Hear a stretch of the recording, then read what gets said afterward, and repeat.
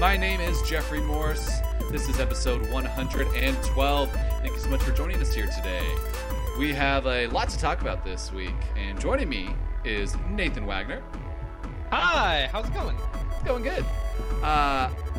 Also joining us is the one and only Rob Douglas. The one and only. The one and only. That's actually not true. I looked my name up once on Facebook, and I got invited to this Facebook group, and it had like 4,000 people who all had Robert Douglas spelled exactly the same way as me. So I'm not the one and only. Rob Douglas Facebook group. Yes, there is. Awesome. Man, I want to see if I can join that group. But anyways, all about Telltale Games today. Obviously, if you've been keeping up with the news, they have had a lot of headlines come out this week, and they have actually pretty much closed down their development studio. So we thought it'd be a good time to take a walk through the history of Telltale Games, look back at some of our favorite moments from the games that studio brought us, all the way up to today, where we're at looking in the future. But before we do that, we do have news, and we actually have a new review that popped up on iTunes. And this is just a reminder that you can rate us on iTunes. We're also on Google Play. We're looking to maybe get it on Spotify soon, so if you listen there, let us know if that's something you would like to do, and we'll try to make that happen. But anyways, we got a review from the Juiciest Juice. He said that when we first started, it was a little bit disorganized. Our podcast is really clicking on all cylinders now, and we're a little bent towards Nintendo, but we talk all about all video games we're interested in.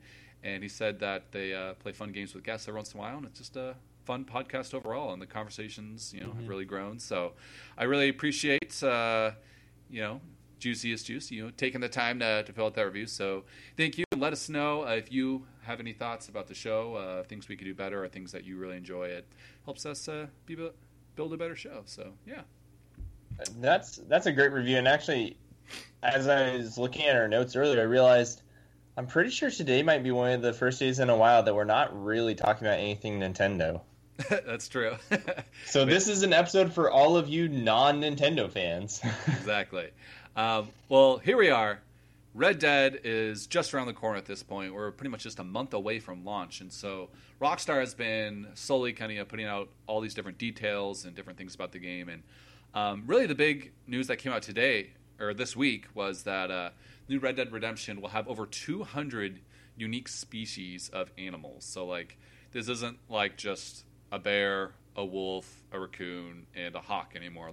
There are 200 different kinds of animals, lots of different variety, and they all have realistic behaviors. And so they're really kind of hitting home and marketing the point that this is a real living ecosystem, and the animals are going to behave just as they would in real life. You can track animals in realistic ways.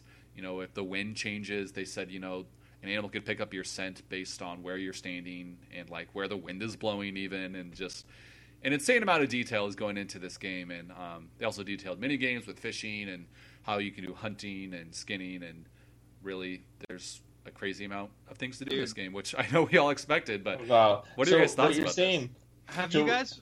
Sorry, Rob. Have you guys read any of the previews for this game?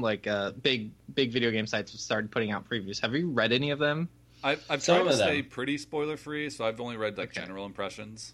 Okay. Yeah, same. So I was reading, I think it was IGN's preview. I was looking it over, and one of the things they were saying was basically, so with the unique animals, there's a possum in the game, and the guy was saying he was playing the game, and the possum was playing dead, and he thought it was dead. And he went to pick it up, and then it attacked him, and they're like, "Oh yeah, it's how possums play dead in real life. We wanted to give that to the possum." So they're really going above and beyond with this game. I'm also gonna hire a bunch of zoologists to come in, tell them how all 200 I'm awesome.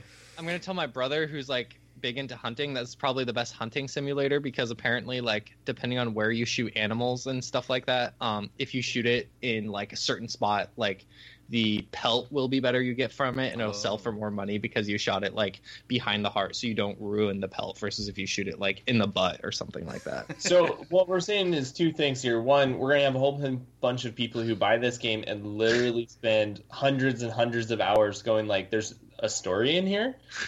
I've killed every animal in the game at least once. And two, so now what you're saying, Jeff, they can track you with the wind and everything, and the predator might pick up your scent and all. So you're saying that rather than just having cougars attack us randomly for absolutely no reason, cougars will attack us for a reason now, randomly still. That's what they're saying. Yeah, that's what they're saying. So I think it's really, really cool, and I'm excited to see all these things. Like there was even like a screenshot of the guy fighting like an alligator or something like that. So kind of almost reminds me of like Horizon Zero Dawn, where throughout that game you were constantly finding different animals that behaved and interacted differently with the world and with you. So I'm excited to just kind of see how different all those encounters are, and hopefully it is really fun tracking all those animals.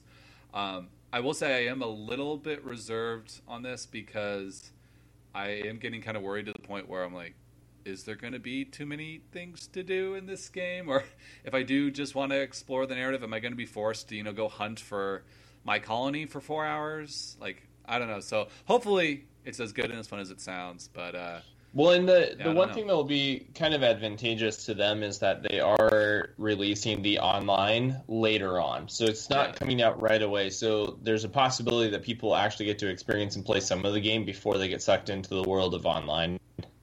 I do think it'll be an absolutely huge game. This will be one of those games that just you will spend an hour a day playing for like a month in a row or something like that, where there's always something you're going to be doing. It's going to be a huge world. And I think hopefully they do a good job of making sure that the world is continually fun to come back to. Yeah. Well, we only got a month left to wait. So let us know if you're excited for Red Dead and its 200 animals. Yeah. Are you guys like pretty much day one on Red Dead, or are you like waiting for a sale, or where are you guys at with it right now?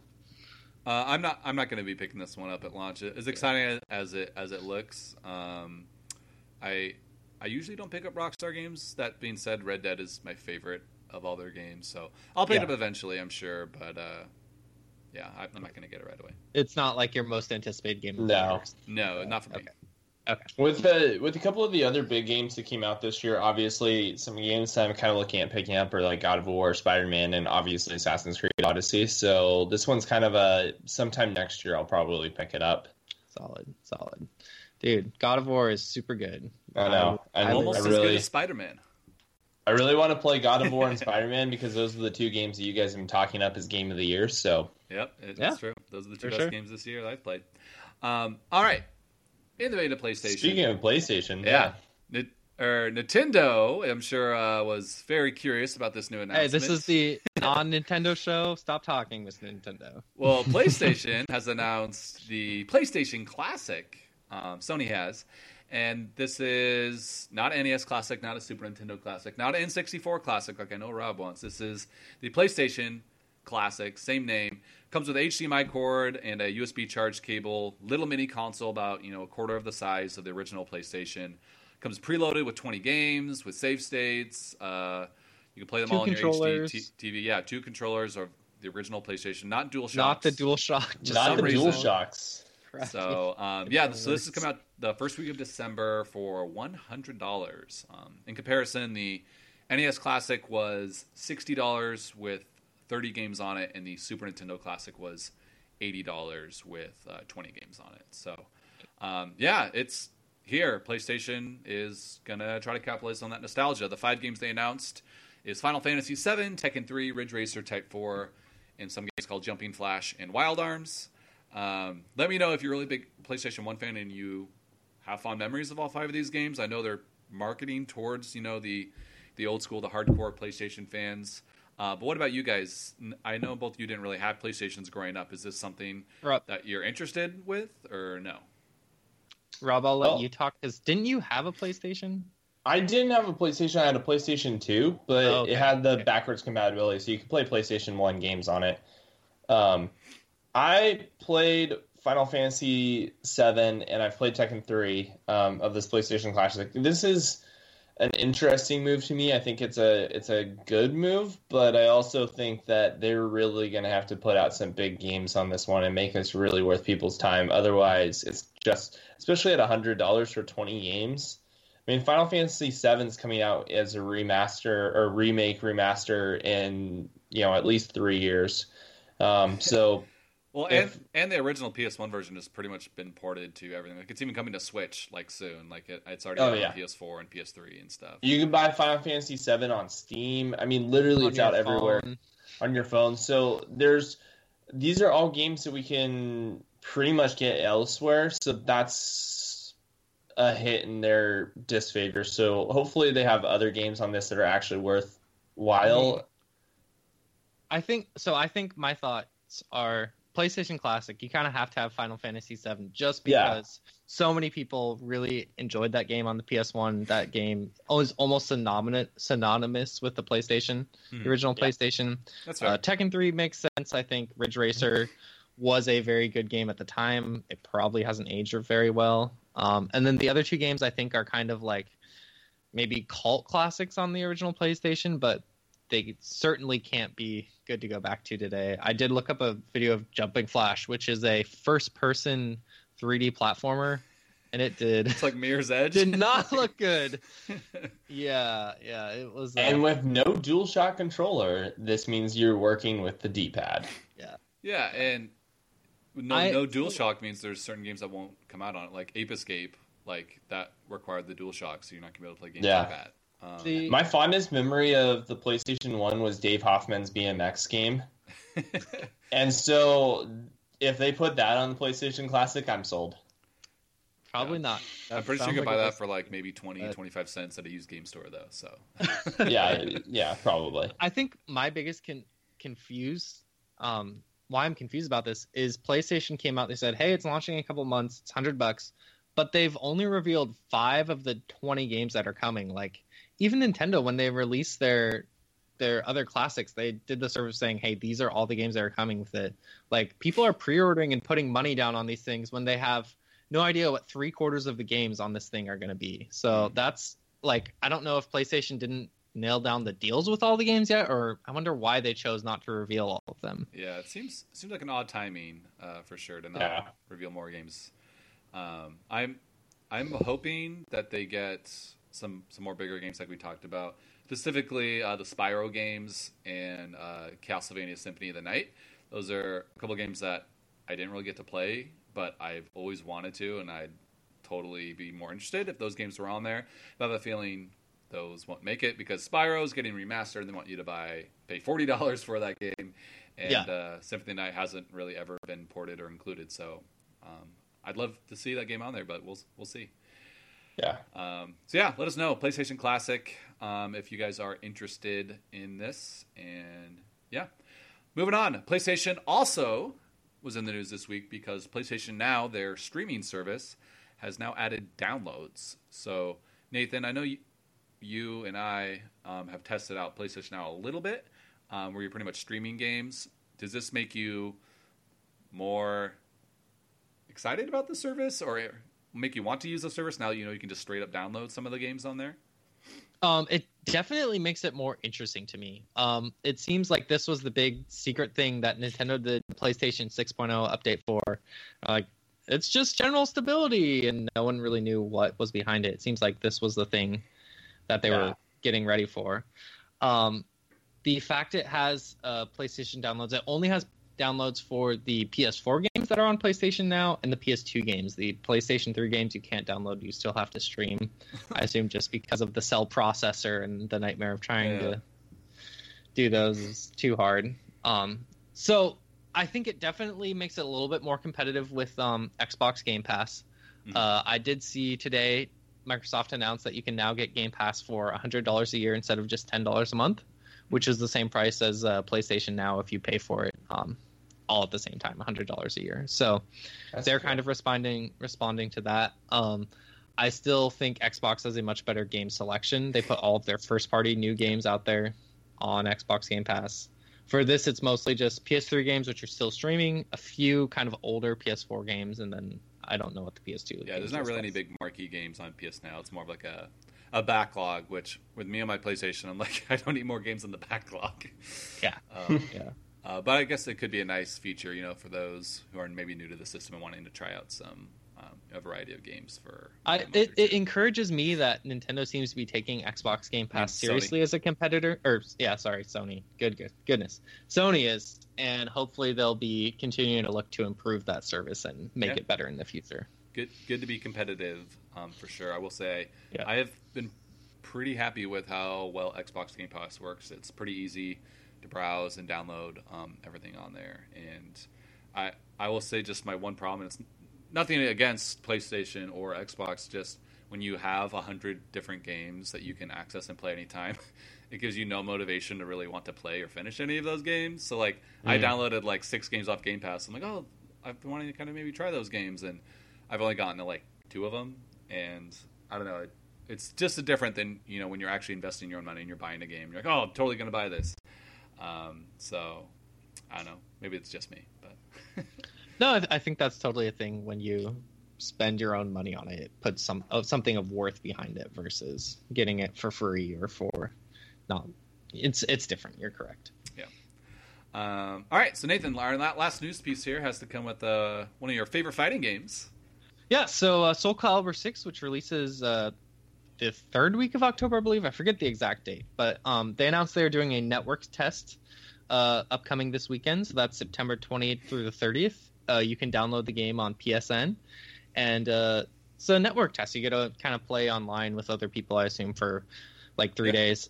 It'll feature 15 playable different characters from the game and then 9 stages. So just a good way to test out the game and check it out if you're interested. That's actually a pretty impressive roster of characters and stages for a network test. Yeah, you know, a lot of them are like, there's 5 playable characters and 2 stages or 1 stage, but no, 15 characters and 9 stages. I mean, you have way better chance to test out a whole bunch of characters, so that's really cool. Yeah, I'm pretty sure we're going to be playing that a lot this weekend. It sounds like a lot of fun. Jeff, you and I played the demo at PAX, which was really, really fun. So I'm sure I'll download it and check it out. I'm hoping we can play with friends, because I remember when the Dragon Ball FighterZ online test came out, it didn't really let you play with friends. You can only play with random people. So hopefully we can play against each other and try that out, because that would be a ton of fun to check out that game again. Soul Calibur is always a ton of fun, and this game just looks so pretty and so flashy, and it's just really fun to just mess around with all the different characters and see the changes and updates they made. So look for that if you are interested in fighting games. You can try out Soul Calibur 6 for free, and it's a ton of fun. Alrighty, well, let's go ahead and jump into our main segment for today. I have a history lesson for you guys about a little studio named Telltale Games. Now, Telltale obviously has been pretty big studio, and we've seen a lot of releases from them in recent years, but they have been around for quite a while, since 2004. They were established on October 4th of 2004, founded by Kevin Bruner, Dan Connors, and Troy Molander. And basically these were all guys who worked at LucasArts on a lot of those adventure games like Monkey Island, Grim Fandango, Full Throttle, Day of the Tentacle, Full Throttle, those type of games. And basically what happened at LucasArts is they kind of lost faith in, this whole adventure game.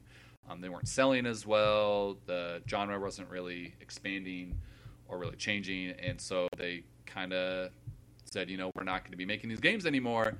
And so a bunch of these former devs from LucasArts formed together to form their own studio in California named Telltale Games.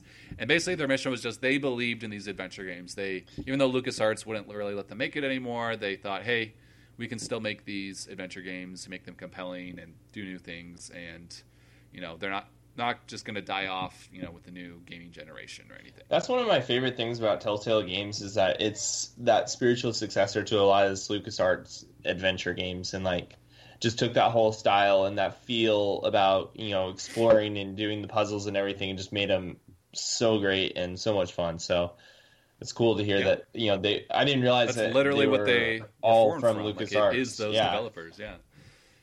So, yeah, definitely really cool that, they didn't give up on their dream or just go off to some other studio. They really, said, hey, we want to keep doing this. And so basically 2005, they worked on just a couple projects to keep really, the studio open and afloat. So they made a Telltale poker game. And episodic game about the comic strip Bone, and then a couple CSI games that kind of went together with the TV show. And all three of those were pretty simplistic games. It was the first time they used the Telltale engine, which was called Telltale 2, and that's something Telltale's definitely gotten some flack on in the recent years, is they haven't really changed their engine since 2004. They've definitely updated it for modern consoles and stuff like that, but they've been working with definitely an outdated engine for most of the studio's lifespan. But so this engine was made 2005. Bone was really one of the first episodic games really in gaming. It only made, I think, 2 of the episodes, and then they ended up canceling the other 2. So it wasn't really that big of a hit or anything, but that's kind of, I think, where they got the idea initially. And basically, those 3 games tided them over for a year until 2006 came around, where they released Sam & Max Save the World. And Rob, did you play Sam & Max at all? This is an old LucasArts adventure game. I played a little bit of one of the ones, like way back in the day. So I'm familiar with Sam & Max, but I haven't played enough to be like, I'm an expert and a huge fan of the games. But... It definitely is like that 90s vibe where it's like anthropomorphic animal, people acting as humans. Sam & Max are like a dog and a rabbit. They're like kind of like police detectives, and you're going around solving mysteries and crimes. And they really loved this world and wanted to make a new game in it. But basically LucasArts said, we're not going to give you this IP that we own for Sam & Max, and so you can't make it. But basically, the rights reverted in 2006, and so as soon as the LucasArts rights expired, the creator of Sam & Max said, here, take the IP, run with it. And so he gave it to Telltale. They made the game in 3D for the first time, because it was all 2D hand-drawn stuff before. It was 6 episodes. It was received really, really well, and it was really the first big, successful episodic game in video games. And this is in 2006, so this was like the year that the Wii and the PS3 came out, so like a while ago. That was in 2006. That game did really, really well, and basically that provided more revenue for them to keep on with these adventure games. So the next game that they put out was Strong Bad's Cool Game for Attractive People, which oh my gosh, is a Homestar Runner game. I think I might remember this game. Yeah, it came out on the Wii originally. It was a WiiWare game.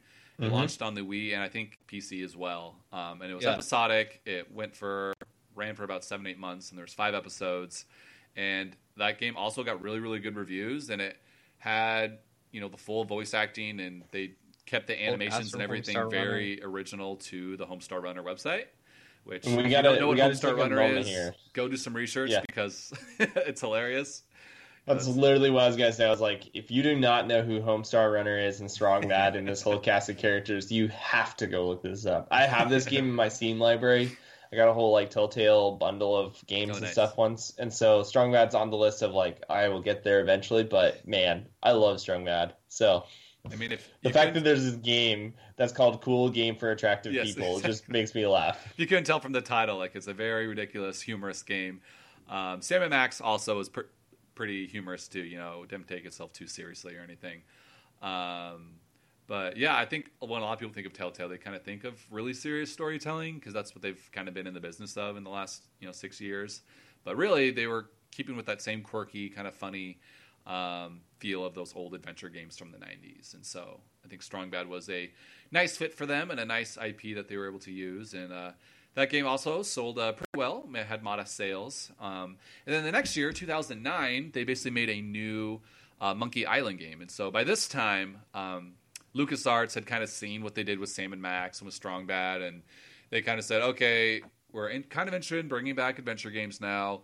We'll partner with you. We'll let you make a new Monkey Island game, because you guys know how to make these games. You have, the experience of working on them with us at LucasArts, and you've kind of proven your own as a studio.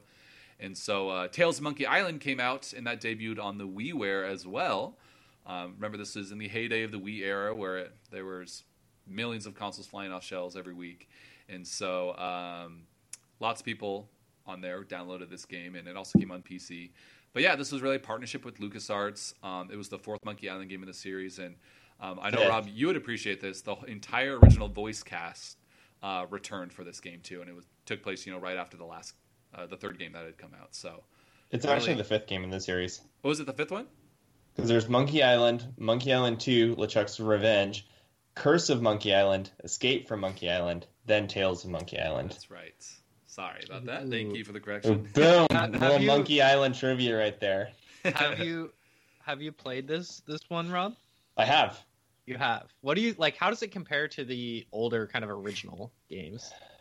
It is way different. Really different. Okay. I played the first episode. I haven't played it. It's kind of like, down the list of games I'm going to play here eventually, but because I'm going to go back and play it again. But it definitely is a different feel from the original Monkey Island and Monkey Island 2. So, and I played it right after I beat 1 and 2 because 3 and 4 are not really available anywhere. 3 is now available. You can buy it on Steam and GOG, but 4 is not really available anywhere. So I beat 1 and 2 and then played this one. I was like, this is so weird and so different. And I beat the first episode. I was like, I can't really do this. I'll come back to this. Yeah, I mean, it is different. The art style is even different. It looks very different. It's 3D rather than the old 2D look from Monkey Island. So this was made, in the Telltale Tool engine. But I do really appreciate the voice cast coming back. Yeah, it was received pretty well. I think lots of fans, have very fond memories of the originals and preferred probably the old ones. But it did well, and I think, most people, Rob, it sounds like we're excited that this game did come out and continued the series. Oh, yeah, absolutely. So yeah, after Tales of Monkey Island in 2009, basically Telltale has grown. They attracted LucasArts to trust them with Monkey Island, and now they're starting to get IPs to work with. So they're getting big IPs. They're making partnerships with big companies. The company is really starting to grow. It's grown from maybe a studio of about 70 people up to 90, 100, about 140 employees through the end of 2010. So really, really started growing. The studio started doing really well because they made a partnership with Universal Studios, and they basically partnered with them to make 2 games, Jurassic Park and Back to the Future. So Jurassic Park came out first, and that was, episodic. Every game's really been episodic since the Sam and Max Save the World. And Jurassic Park was really the first game that they really had QuickTime events, which, we think of Telltale games pretty much nowadays. There's always those little QuickTime events where you're pushing X to, jump at just the right time, or, punch, or whatever it is. And so first use of QuickTime events was in that game, and also the time-limited choices popped up in that game, which wasn't really a thing in most adventure games or even RPGs. Think of games like maybe Mass Effect or the old BioWare games, or really any RPG where you have dialogue options. Usually you can sit there as long as you want and choose what you want to say, but Jurassic Park was the first one where, there was a timer and you had to pick what dialogue you wanted to say, otherwise, the timer would run out and there might be consequences. And instantaneously we get the famous Telltale feeling of, oh gosh, I chose the wrong one. Yeah, exactly. You feel a little bit more pressure that, you need to make the right choice, and you need to, think quickly and, be engaged in the story. So I actually really like that there's a timer for most things, and, sometimes silence is a valid option. Sometimes I don't say anything, either on accident or purpose, and it's always interesting to me how the characters react to your silence too. So, Clementine will remember that was in 2010, and they also had the partnership with Universal to make Back to the Future, and this was really the first huge game for Telltale. This was the game that really put them on the map for developers and publishers everywhere. Back to the Future was episodic, sold very, very well, was very true to the original movies, and basically this game was what really let them grow and get bigger and give us the great games to stay. So everyone who went and bought Back to the Future, thank you, because that was pretty much the reason we got all these great games, afterwards, because this is really, really ballooned. And I think they said something like most of our games, I read a quote from the CEO, said, most of our games had to sell about 100,000 copies to break even with how much development time we put into them.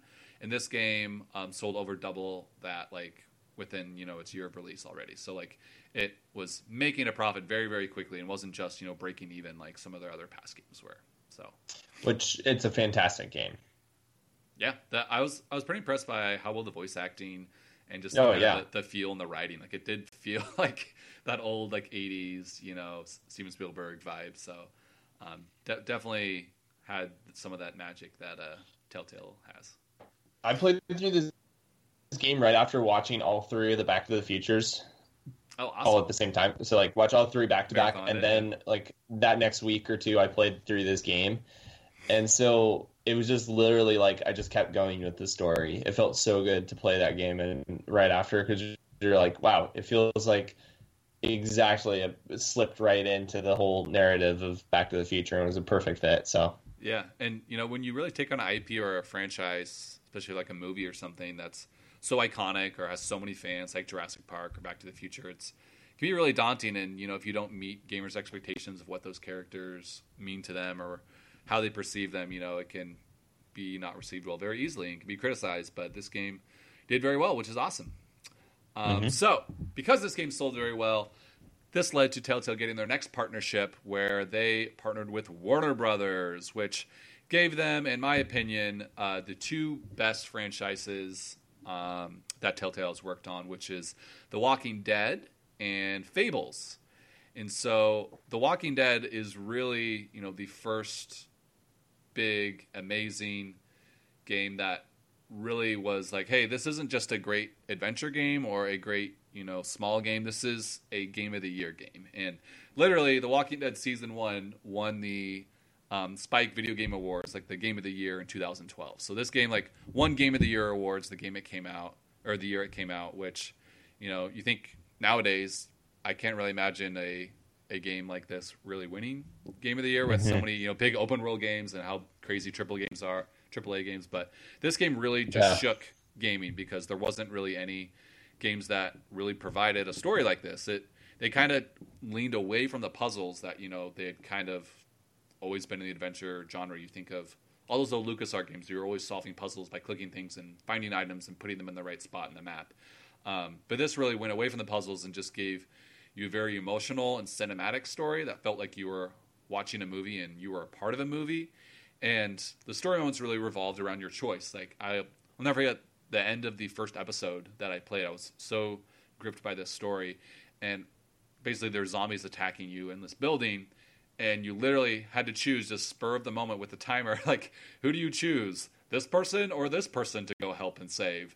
And I saved, I think it was Lily, and the other guy just died, and that person was no longer in my playthrough. And I've talked to other people who saved the other guy, and they've had, a very different experience of that, moments with that character in their game. So really gave you a lot of choice for the first time. And this is really what kind of Telltale leaned into going on into after The Walking Dead. So pretty much every game afterwards, you saw lots of dialogue and emotional story moments and choices where the dialogue trees would be remembered in future games. Like, we all remember the first time we saw Clementine will remember that. Like, yeah, you're like, wait, crap, the game and the characters are paying attention to exactly what I'm saying and what I'm doing. And you can bet at least once you're going to make a decision that you're going to regret later on. Like, that's just part of the story, and it makes for and there were so many moments where it's like, there's like moments where you were doing, like, they gave you the sense like you chose to do something, you're doing it, and then just story just like blows it up. Exactly. And it just, I felt like I said, what the what? 100, like, throw my hands up, put my hands on my head going like, what the what? No way. Did that just happen? Like, all throughout this game. And it was so good, and there were so many twists and turns that you're just kind of like, wait, no. Yeah. And it almost like spawned a genre in itself. Not only because of the multiple not Walking Dead, but Telltale games that went on to be made after this, but other games that weren't exactly the same, but that were very similar in their very heavy focus on story and kind of just walking around the environment and learning from the environment. Mm-hmm. Before this, I don't remember a game that had such a heavy emphasis on story, and since then I've played so many different games where it's like, oh, it's just a story game and you're just trying to figure out what happened or get to know these characters. Mm-hmm. Yeah, totally. Yeah. I think of like Life is Strange, Firewatch, Gone Home. Like, there's been so many games since then where you're really, like you said, Nathan, walking around, interacting. having a story told to you through, you know, the environment and your relationships with characters. Yeah.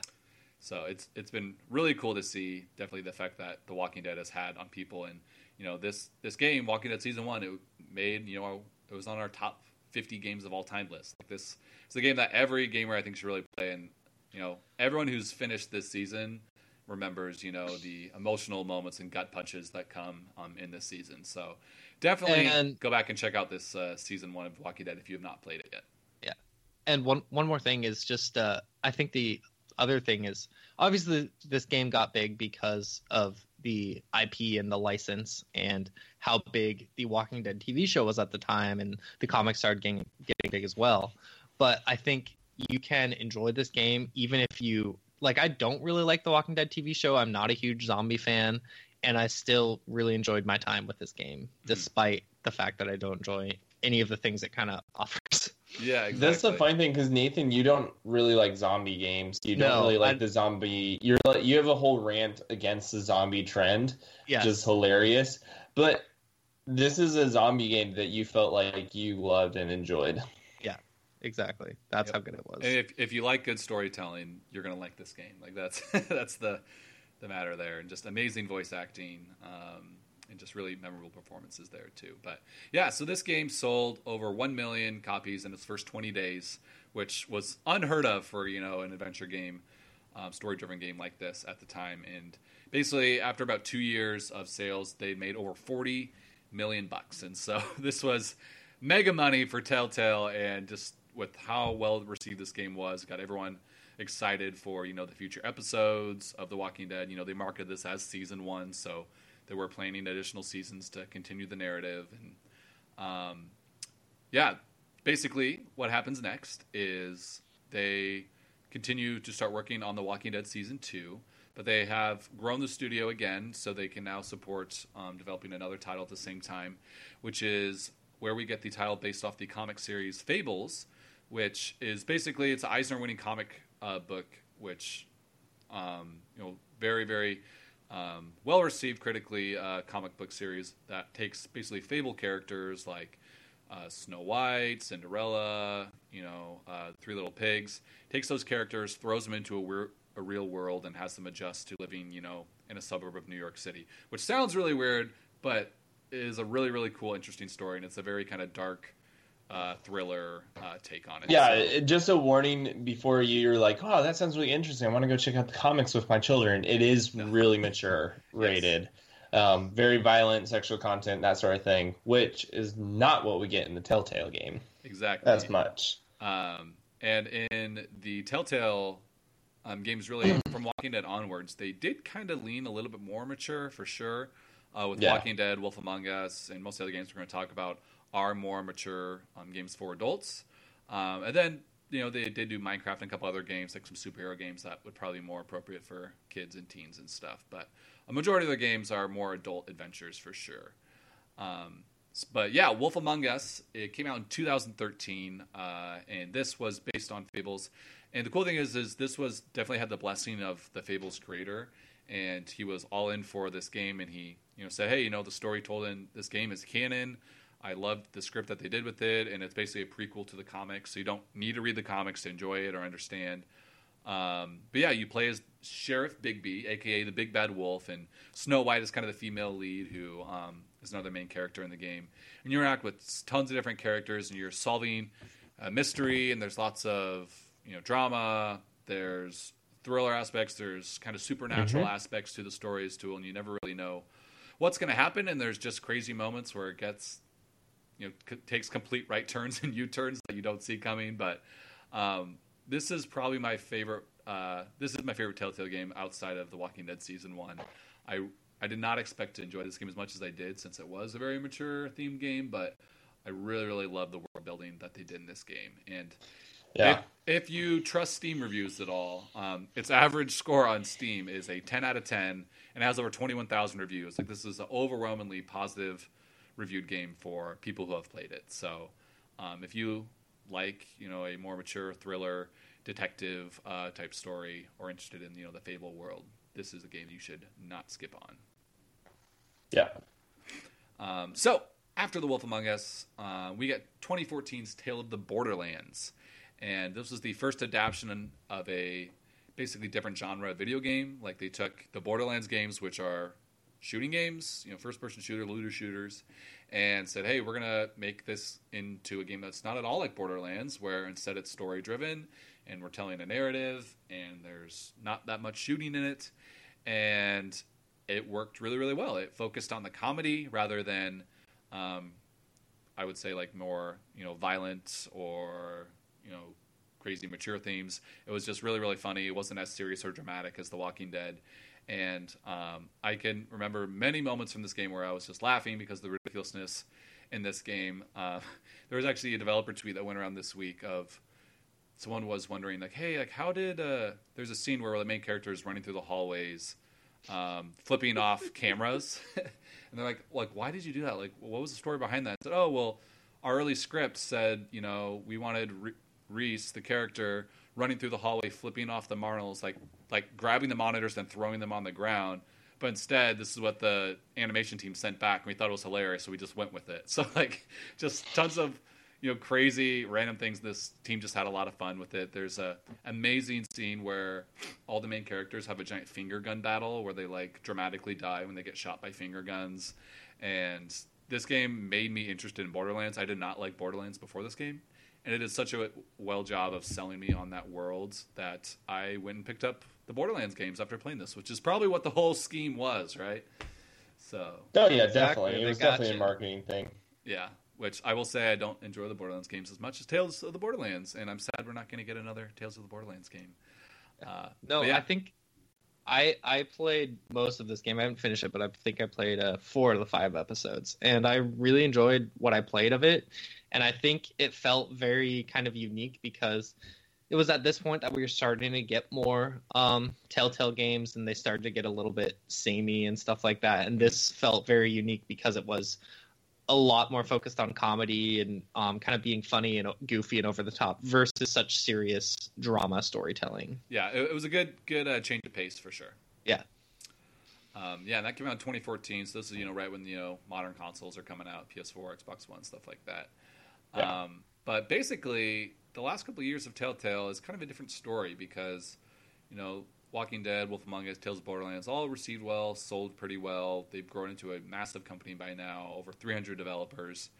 But basically, in the last 3 years, since 2015, they've kind of overdone it, where they've been developing 9 games. The CEO basically said, hey, we're going to be developing 4 games at once. We're going to continually get these games and episodes out. So, like, there'll be episodes coming out at the same time for multiple different games throughout the year. This, supposedly, as I'm sure most of you could imagine, put a lot of stress on the developers and the dev teams. There was lots more crunching because, there was always people in the studio, stressed and trying to finish one things game off. And yeah, there wasn't really that, breathing time before you start on the next project, really.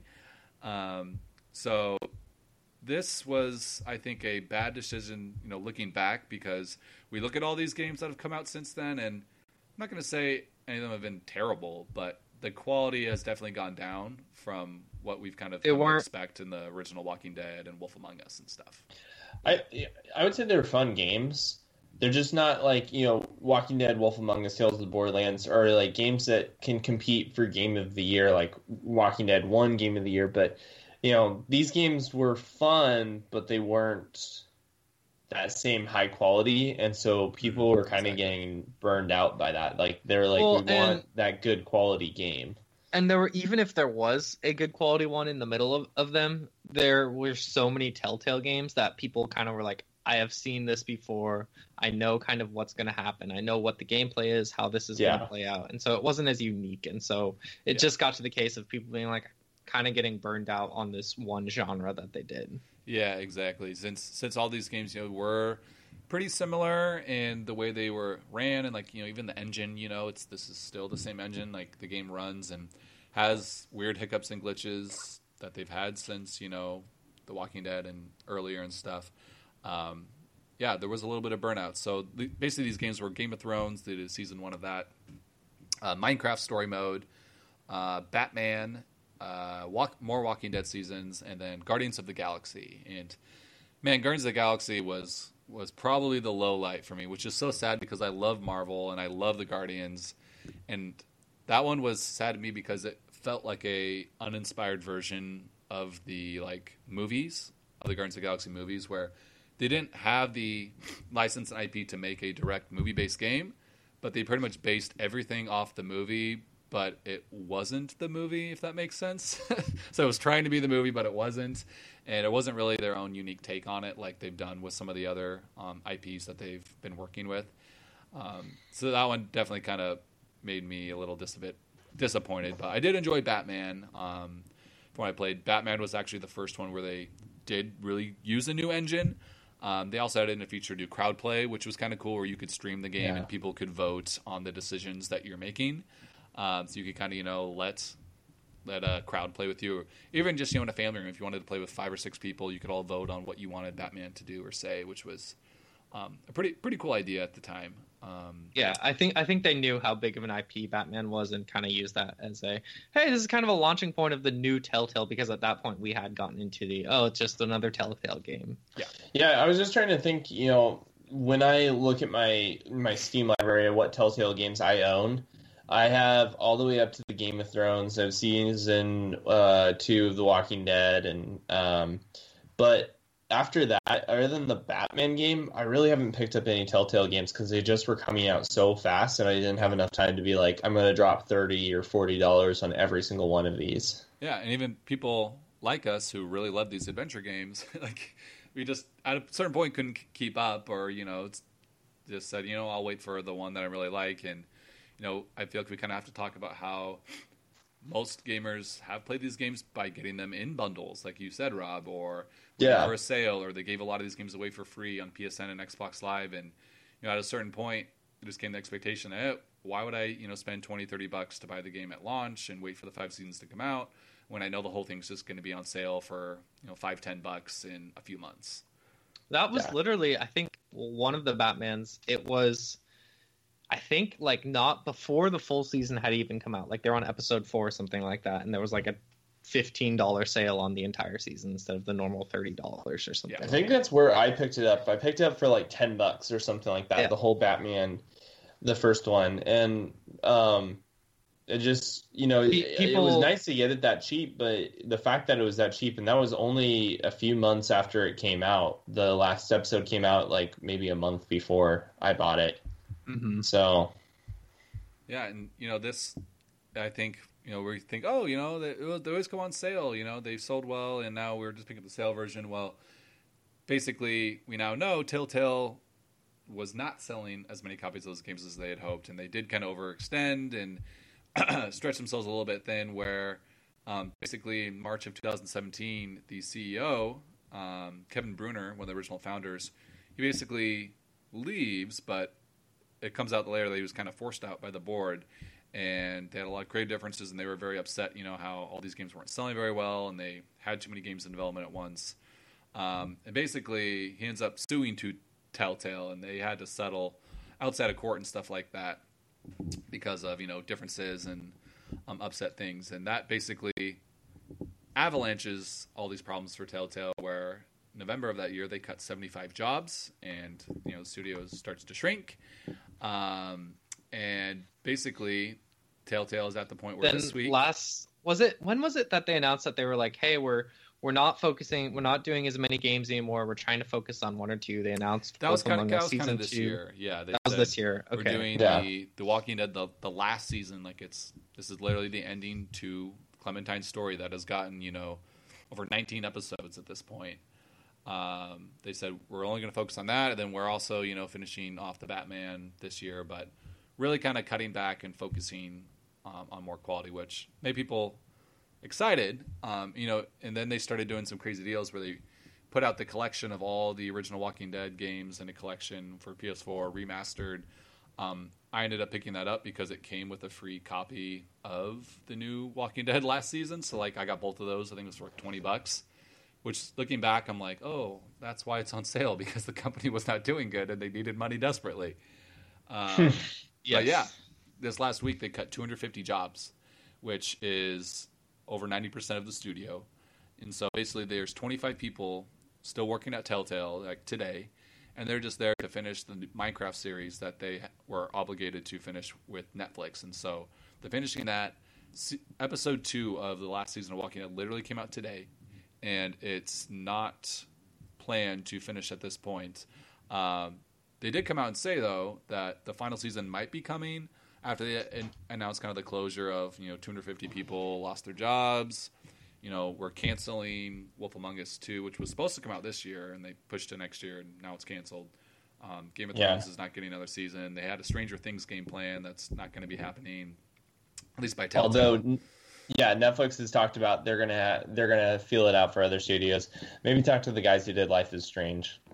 Yeah, I'm sure, with how big Stranger Things is, they'll find someone to put out a game for it. But yeah. So yeah, we kind of are in this weird state now where the Walking Dead final season they said might be coming, and they're looking at other partners to possibly try to finish off that story because the voice actor for Clementine and all these other people are like, this is stupid that it's not being finished. We don't know what the status of the project is, and these 250 people who got laid off literally got laid off with no warning, just came into work. Oh, you're done. You get no severance pay, no 30-day, 60-day warning or anything. You're done. And it's kind of this weirdly sad, crazy situation that we're in now. And did you hear what happened there? So they released after the meeting, they said you have 30 minutes to clear out your stuff and get out. 30 and then minutes. Yesterday, Monday. Oh my goodness. That is crazy. I did not hear that part, but they were able to come back in. Yeah, yesterday they were able to come back in, and they had 3 hours to get all their personal stuff out and leave. Wow, that is crazy. Literally, they just basically said, you gotta... Yeah, and this isn't like 250 people losing their jobs within the last week. So, with The Walking Dead, the final season... Wait, what? Sorry, Rob, you're kind of cutting in and out a little bit, but I was trying to say that this isn't just 250 people who have lost their jobs over the last year. This is they weren't slowly cutting people off every couple months. This was, a massive, hey, everyone, you're out of the jobs. We've run out of money. There's rumors that, some of their backing partners like Lionsgate had invested a lot of money, and Telltale just kind of pulled out and said, no more, we're done. And so I don't know how unavoidable this was. They've obviously been kind of on a downward slope and have been in trouble with the CEO leaving and, the legal issues that they had. But yeah, I don't know. I really am saddened, especially about The Walking Dead, since, I do have that last season pre-ordered, and I'm less sad about, oh man, I paid for something that I'm not going to get because I literally am going to get half a game, it looks like. But I just really am invested in Clementine and the stories that, we've been playing over 30 episodes in this world with Clementine and the characters in that universe. And, we're all very invested in what might happen. And if we don't really see a resolution to that and it just is canceled forever, that would be very, very sad. So I don't know. It's interesting. I guess to kind of close off our conversation here, what do you guys kind of hope happens next? I guess realistically, we'd hope that someone just swoops in and rehires everyone and everything's good. But what do you kind of hope, comes down the pipeline in the future for Telltale and all those cut employees? Here's the one thing that I really hope. The Walking Dead final season, obviously, the voice actors have come out. They came out months ago. They've already been doing a tour and everything, and they've talked about how they've already recorded all the dialogue. So so they already have everything, except maybe they haven't animated everything. So I really want to see them, these 25 that are left, or if they can bring anyone else in or figure out a way to get, just enough backing to put this out. I really want to see them finish the last 2 episodes of the final season because they're supposed to come out next month and then December, I believe, right? This year, yeah. Or November and December when they finish up. So let's get that cranked out, and then I would say let's see if there's a studio out there who wants to hire a bunch of Telltale guys, because I don't see Telltale coming back. Yeah, I think for me, the controversy yesterday with kind of Telltale tweeting out, hey, we're going to look for alternative ways to maybe finish the season, and everyone basically saying, hey, if you can afford to find partners to finish this season, why aren't you paying your employees that you randomly laid off without any warning, any severance at all, or anything like that. I think for me, obviously, I'm always going to say people are more important than the game, no matter what. Yeah. And if that is the case, then they totally should do that instead of using their capital to find a cheaper way to finish the game or something like that.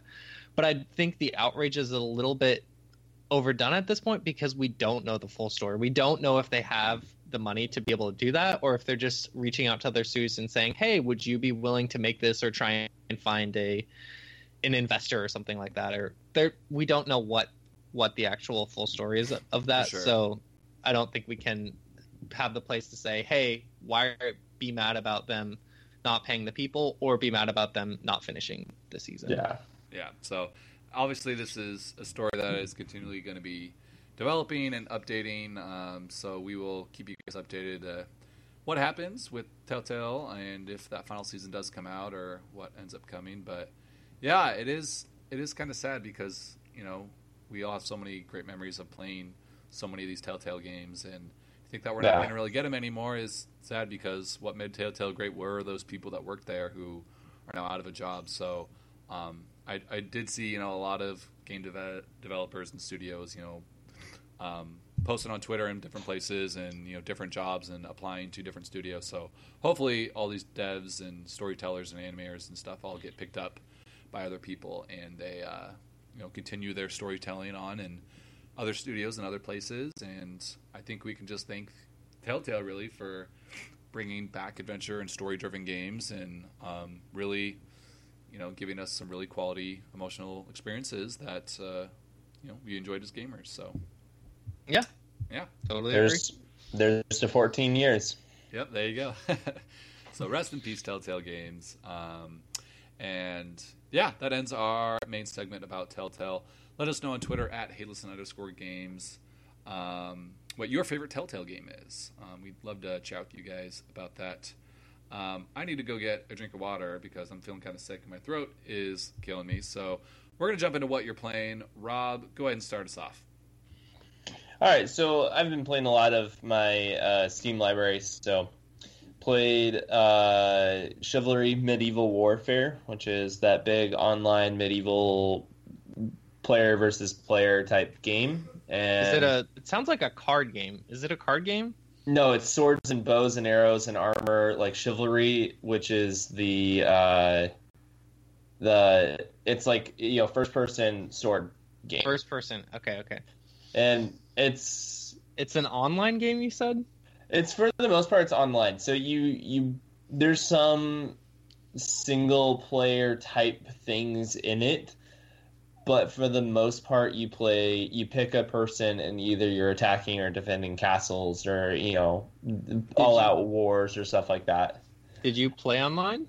Because I didn't make it past the tutorial. Okay.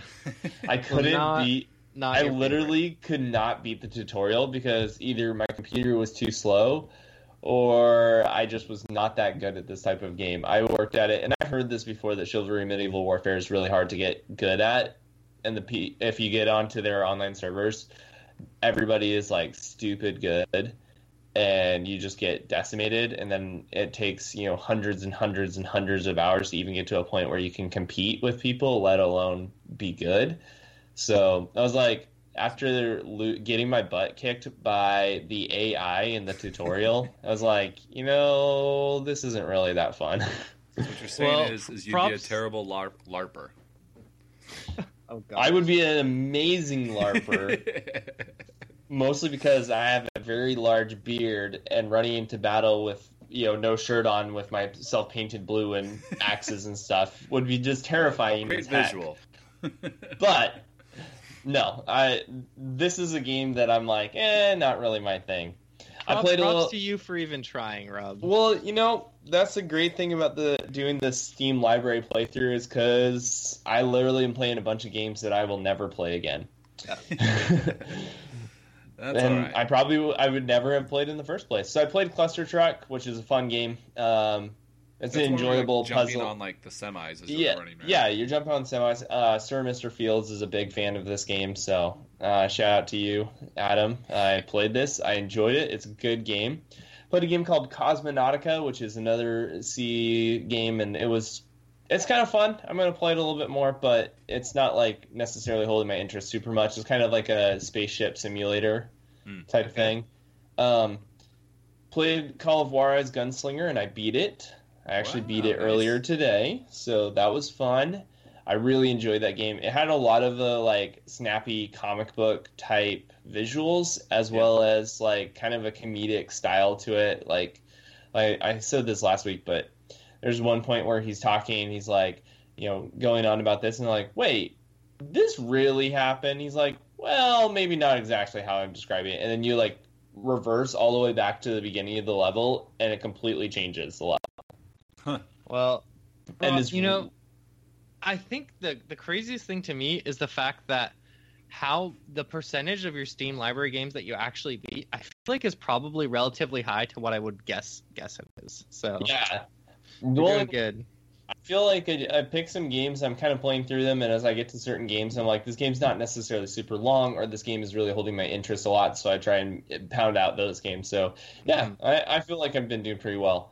Also, this one's kind of a personal success right here. The other night, I played Overcooked. No big deal. By yourself? With my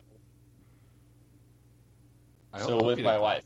Okay, with your wife, and your wife does not play video games, right? My wife does not play video games, played Overcooked with me, and was actually getting into it. She actually really enjoyed it. Overcooked, of course. And we were playing some levels. It was really funny comparing, because my brother, he came down and we played Overcooked a while ago, and we were 3-starring everything. There was only a couple levels where we had to repeat it to get a 3-star, and there was only one level that just absolutely just kicked our butts, and we couldn't get past the first try, so we just were like, all right, that's probably good. It was like level 4-1 or something like that, or 3-4 or something like that. It was like one of the last, it was like a ways into the game. And with my wife, she's not as intuitive when it comes to video games, so it took us a bunch of tries to beat levels, and we set the kitchen on fire multiple times. It was really funny. That's the joy of Overcooked. So it was great. Here, it's awesome. Nice, Nathan. What about you? I've been playing basically just 2 games. I'm kind of in that. I've been jumped back and forth between NBA 2K19 and Destiny 2 Forsaken. It's kind of really refreshing to just, these are both games that I've picked up in the last couple of weeks, and just they're both games that are very designed to be very replayable games, with a lot of different things you can do and goals you're working towards and stuff like that. So 2K19, I started my online league with a bunch of random people I found on Reddit. It's going okay so far. I'm 1-2. We'll see. I don't know. The online lag is a little bit frustrating, but enjoying that. And then Destiny 2 Forsaken is just a great game to...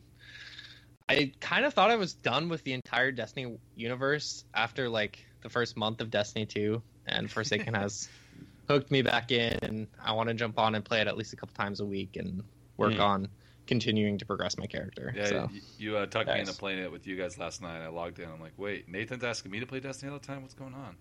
Yeah, it's like an alternate universe. That's funny. Yeah, and you pulled me away last night from Gears of War 4. I am a longtime Gears fan from the Xbox 360 era. Gears 2 was my first game. Went back and picked up Gears 1 after that. Super hyped for Gears 3. It came out right in the middle of our college years when we were in the dorms, and like I don't know how many countless hours and waves of Horde mode we played in college. In Gears 3. My goodness, we played a lot of Horde mode. So much Horde, and I actually did play a lot of that game online as well. That and really enjoyed my time with Gears 4 because I started the game and I didn't really want to jump straight into the campaign yet because I only had about 30-40 minutes to play, and the Horde mode is more of like a 2-3 hour thing you want to do as well. So I just jumped in a couple rounds of multiplayer to see how it felt, and I was surprised of how quickly it came back to me. I'm just like, oh my gosh, I love Gears. I love how it feels and controls, and the Nasher shotgun, the Lancer, and all these weapons that I've come to know and love feel and shooting sound the same way I'm getting, the perfect active reloads, and it just, I forgot how much I love these games because I haven't played any Gears games since, over 5 years when I played Gears 3 all the time in college. So, really excited to play more Gears 4 and jump into the campaign and experience that and play that game some more. It's really beautiful. It looks and feels great. Like I remember those games always looking really, really nice, but like this feels just like I remember it feeling, and it looks amazing and beautiful. So does this excite you for the Gears Pop game that's coming? No, I will not play that abomination, but I am interested in Gears 5 whenever that comes out. So, okay, sounds good. Probably on the next system. No, I think they announced it for Xbox One. Did they? Yeah, they did. Oh yeah, you're right. So Hopefully. That being said, they love porting Gears of War. Like they remastered like all 3 games and stuff like that for Xbox One X and stuff. So I'm sure they'll bring it over to the new Xbox or whatever eventually.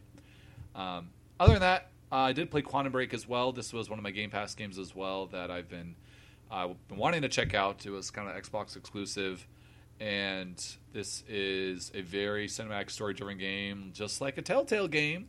And the story is kind of crazy, where you're basically experimenting in this lab, and crazy time explosion happens, and you basically inherit these powers where you can freeze time for brief moments and warp some things around and move, through time quickly. And I only really played the first kind of main episode, or like 2 or 3 hours of the game, but really, really good voice acting. The animations are really good for a game that came out a couple of years ago.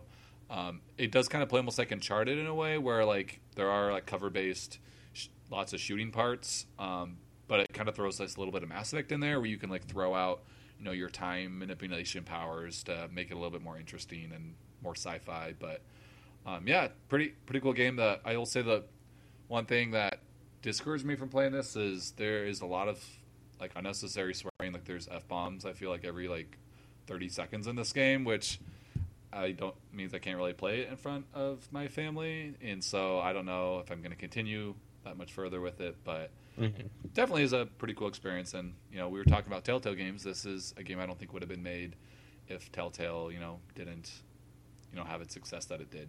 But this is the one that had the TV show. Yeah, that's what I was going to ask. It did. It had a TV show tie-in. I don't know if that's directly like it shows clips from the show in the game or not. I haven't seen any of that, but you could definitely tell like that actors, like all the characters in game are based off of like actors. Like it's the guy who plays the main guy is the guy who plays the Johnny Storm, like the Iceman from the X-Men movies. So I'm like, okay. I've seen your face before. So, and isn't the villain? He's from Game of Thrones, I think. Possibly. I haven't really seen that, so I'm not sure. But I do know they're all pretty famous. They're all like big Hollywood actors and stuff. Yeah, exactly. So it's a really big Hollywood cinematic experience. But I always love stories with time travel and time manipulation stuff. I always find that stuff interesting. So story-wise, it's got some good beats in it for sure. And combat's, okay. The time stuff is fun, but nothing too special there. But yeah, so that's another fun game that I've enjoyed, but not sure if I'll keep going with it. But move on to the next game in the Xbox Game Pass library while I have it. So, anyways, I think that about does it for this week's show. Thank you so much for joining us, listening to the show. We appreciate you taking the time to listen to us every week. So, thank you, listeners, and we will leave you with the intro to The Wolf Among Us. Have a good time. See you guys. Have a great week. See ya. See ya.